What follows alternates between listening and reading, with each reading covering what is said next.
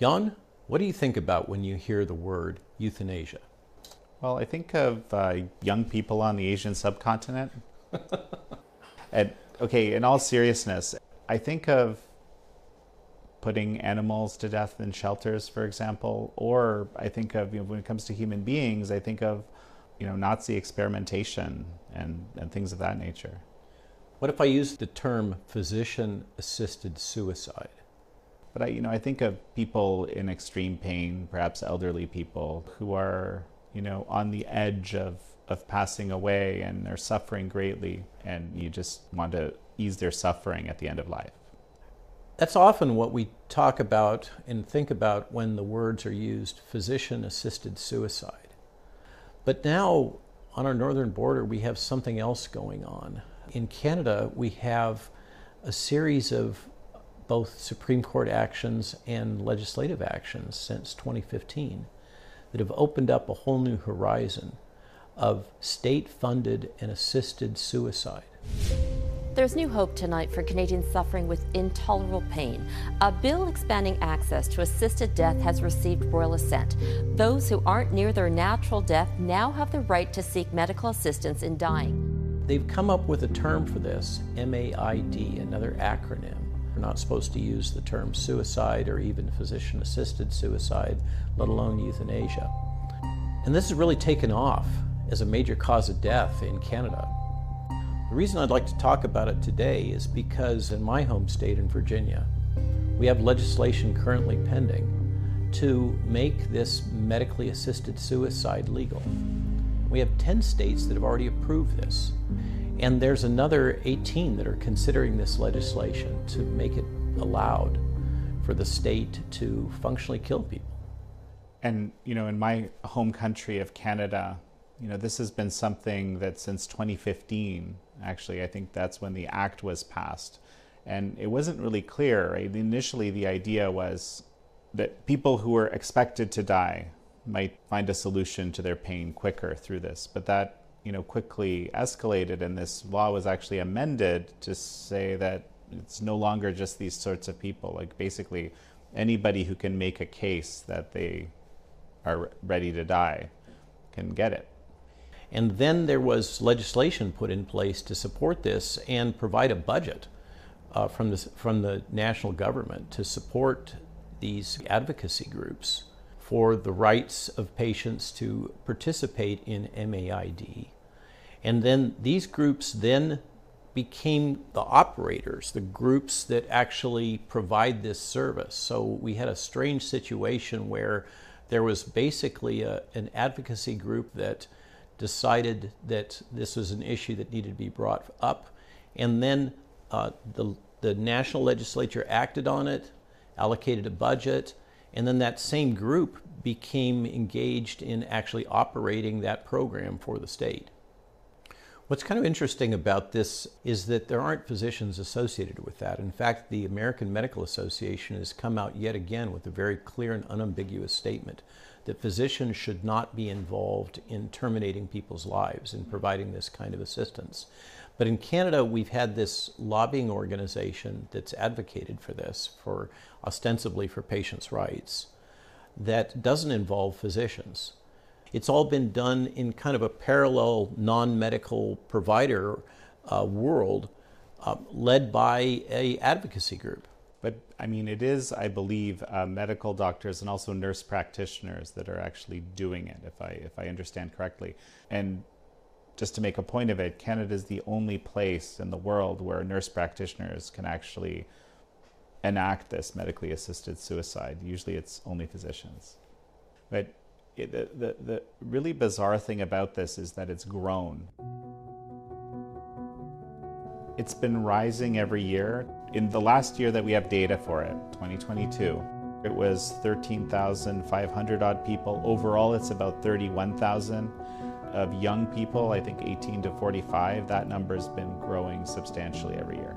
And there's a very broad range of categories, and we seem to be seeing a slippery slope develop in Canada, where there's efforts to continue to expand this population of eligibility.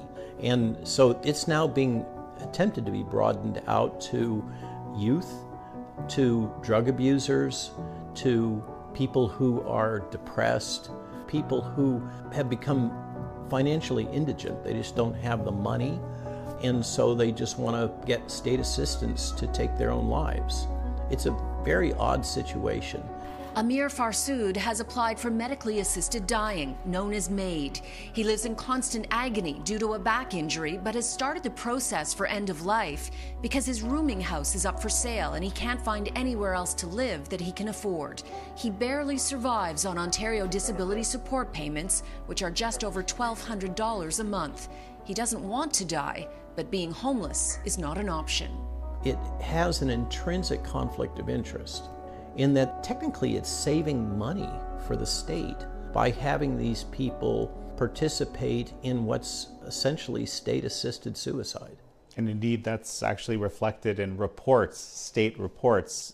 I've actually seen two. One of them was saying $70 million odd a year in savings, and another one $100 million in potential savings. But here's the thing, right? In Canada, there's actually advocates, and there's one instance that I'm aware of where someone who was COVID vaccine injured was offered MAID as a treatment for that injury, right? Bizarre. And so a number of these other countries where there is some level of this medically assisted suicide, there's some kind of safeguards. There, for example, there isn't advocacy for it isn't allowed in certain states, right? Exactly. You can't be a medical practitioner who says, "Hey, here's your series of treatment options," and death is one of them. But that is happening in Canada. Correct. Yeah, people are being offered this medically assisted death as an option when they come into the emergency room. Whereas in Belgium, there is a monthly review board. They treat each of these cases as exceptional, requiring oversight and review. And those that participate in it have to have counseling. There's checks and balances for the physicians that are involved. And each of these medically assisted suicide cases, in the case of Belgium, has a dossier associated with it because they're very concerned about the bioethical considerations and these conflicts of interest. But in Canada, it seems to be kind of a situation where anything goes. And it doesn't have to be that they're facing imminent death. The inclusion criteria for accessing these federal funds for assisted death or assisted suicide are quite broad. Well, there's one example that comes to mind. I mean, terrible situation. The guy has hearing loss. That's the symptom. He's not getting treatment. He's not taking drugs. He doesn't have any sort of hearing aid or implant. And he's basically dead within a month of being applying for it. Yeah, he essentially says, I have hearing loss. That's an inconvenience. I no longer want to live anymore. I don't want to use any of the available technology to mitigate my hearing loss. I just want to die. And so I'm going to fill out the form, and the state has no problem with that. It goes straight through, and a month later, like you say, he's dead. It's so convenient for the state and for other interested parties to just allow a citizen to terminate their life with state assistance. And the paradox is, if you happen to be, if we think back to your original response, what do you think about euthanasia? And physician-assisted suicide, you were thinking about people that are chronically ill, in severe pain, near end of life. That's kind of what most of us would think about. These people that are often in that position are not mentally competent to give informed consent. And technically in Canada, they're not allowed to participate in the program. The paradox is that you have to be mentally competent to give informed consent, unlike with the jab, in order to participate in the program and allow the state to kill you. And if you are in a coma or otherwise compromised, then you can't give informed consent and the state can't activate the program. And the other thing that bothers me about it is when I was trained, we were taught that if the patient comes in, presents to the physician or presents in the emergency room, and they are determined to be suicidal, then they are by definition mentally compromised. and there must be intervention. That was a justification for institutionalization, for treatment, for their depression and suicidal ideation. And now we've cut all that away, saving a bunch of money, at least they have in Canada right now, and they apparently want to do it in my home state in Virginia.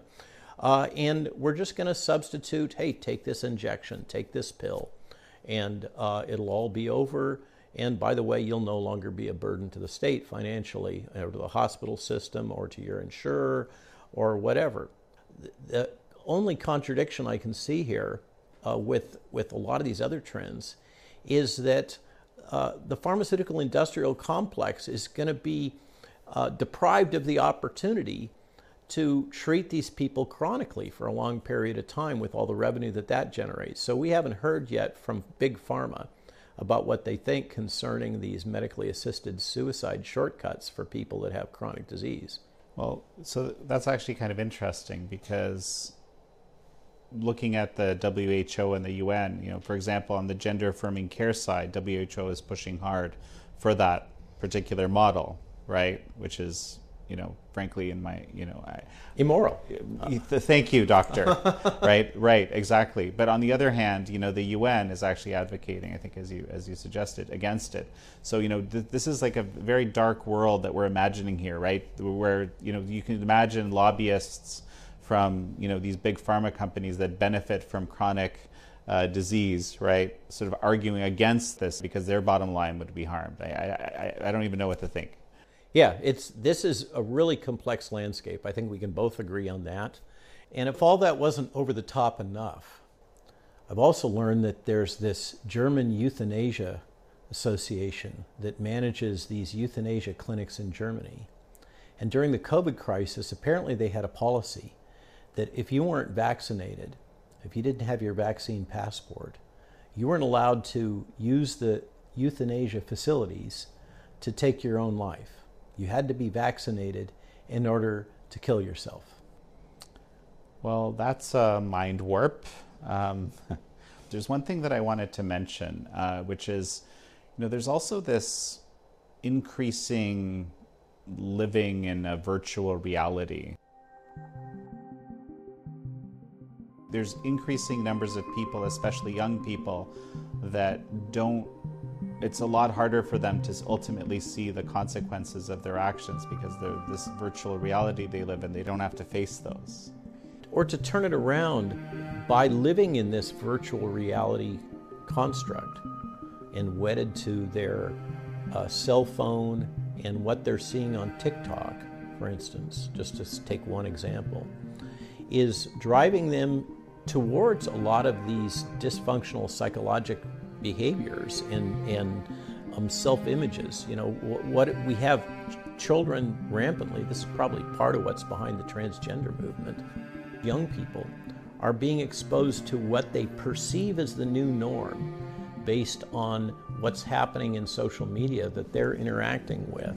And they're saying to themselves, I'm not as beautiful, I'm not as good, I don't have all these advantages of these people that I'm being exposed to on a daily basis. And if I can't be like them, why should I continue living?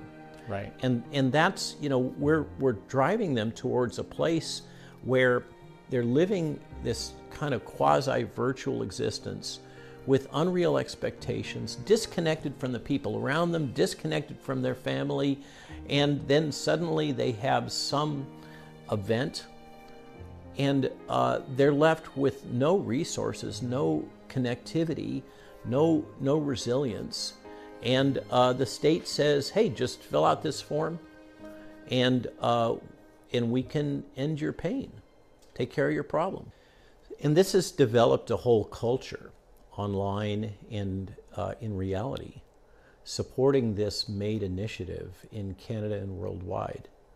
And there's a website associated with this where you can find death cafes and participate online and with others in discussing about this kind of assisted suicide. According to the website that hosts this, there's over 1,400 of these in Canada and over 17,000 worldwide of these virtual associations and physical associations that congregate in various locations to talk about committing suicide. Last breaths are sacred. When I imagine my final days, I see bubbles. I see the ocean. I see music. Even now, as I seek help to end my life, there is still so much beauty. You just have to be brave enough to see it. It's very much cult behavior. And I think that this is something that is really kind of symptomatic of the disassociation that's happening within the broader culture right now.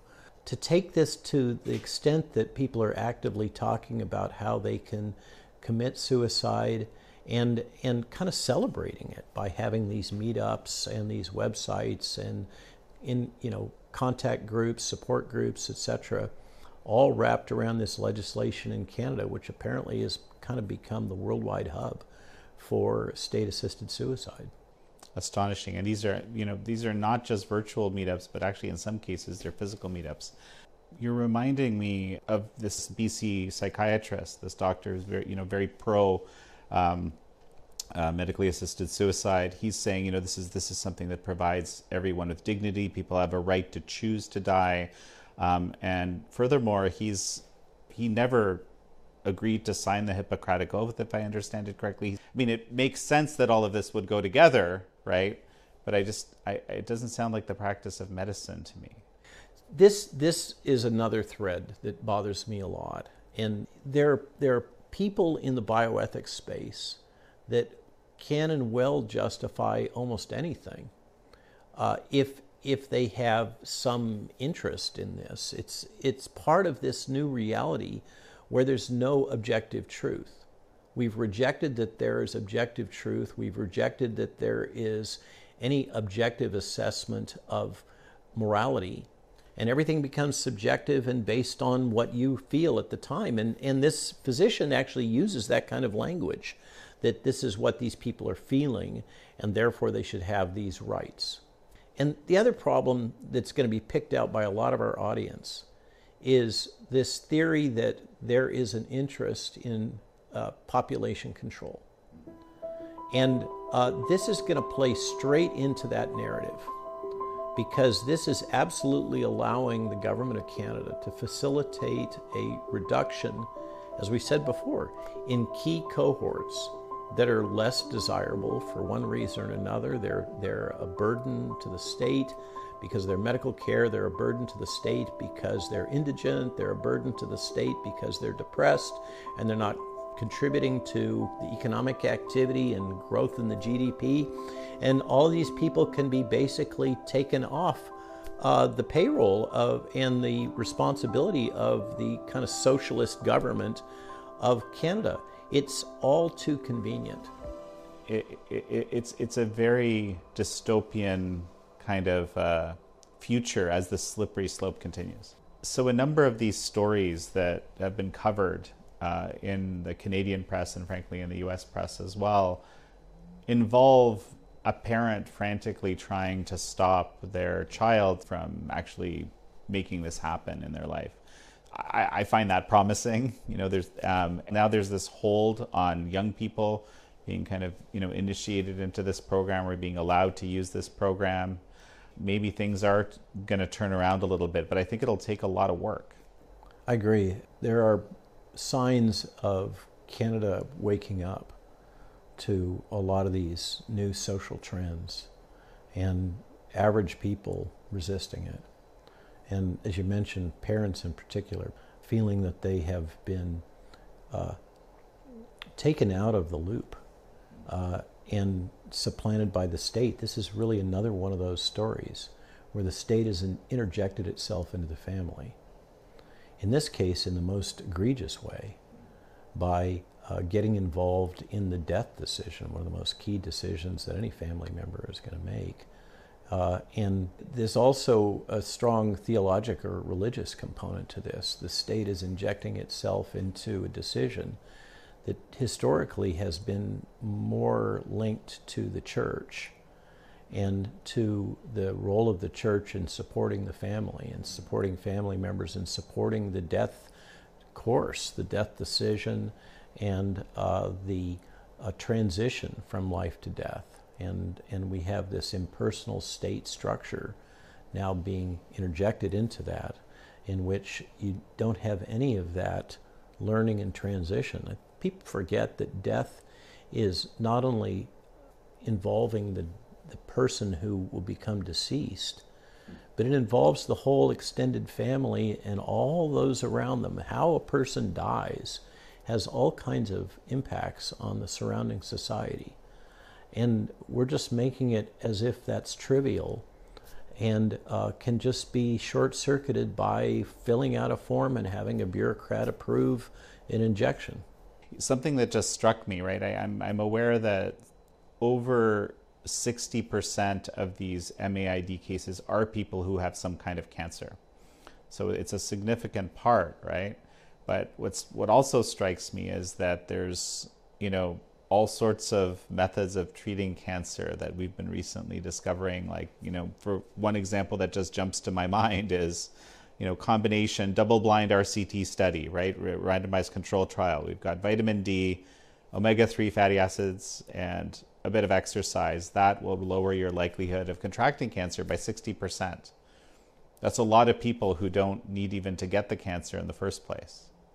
Yeah, this is another instance where we're going straight to the pharmaceutical closet for a solution to a broader social crisis. We're offering these people a quick out by taking a drug. Just take this drug and you'll clock out, you'll have no more stress or pain, it'll resolve all your problems. This is another case of substituting pharmaceuticals for a variety of other options that can improve people's lives. It's a paradox.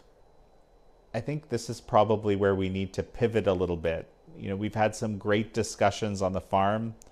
One I'm thinking of in particular is about supplements. We talked a little bit about vitamin D in this episode. Why don't we jump to that? Yes, let's talk about supplements that extend your life instead of cutting it short. Herbal and dietary supplements can be enormously beneficial for us, particularly as we age and our gut doesn't absorb nutrients as well.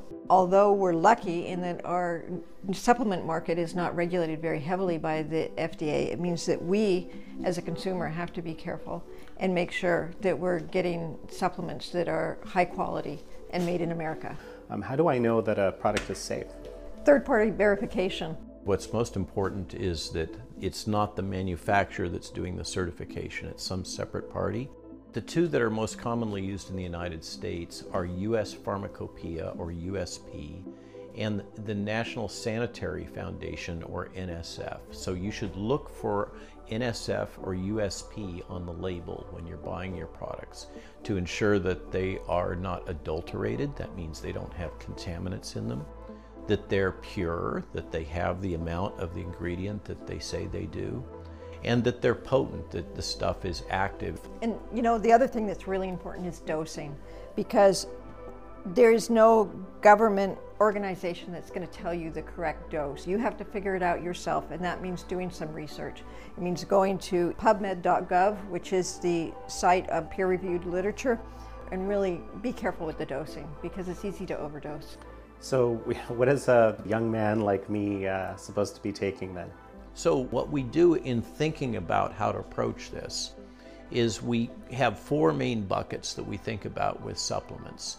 Things that help you with brain health, things that help you with cardiac health, things that help you with joint health, and most important, things that help with your immune system.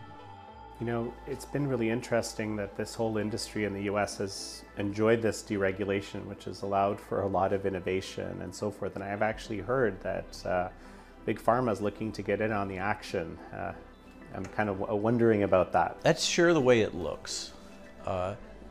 This all started really in 1994. There was a congressional act that opened up the industry for supplements and nutraceuticals.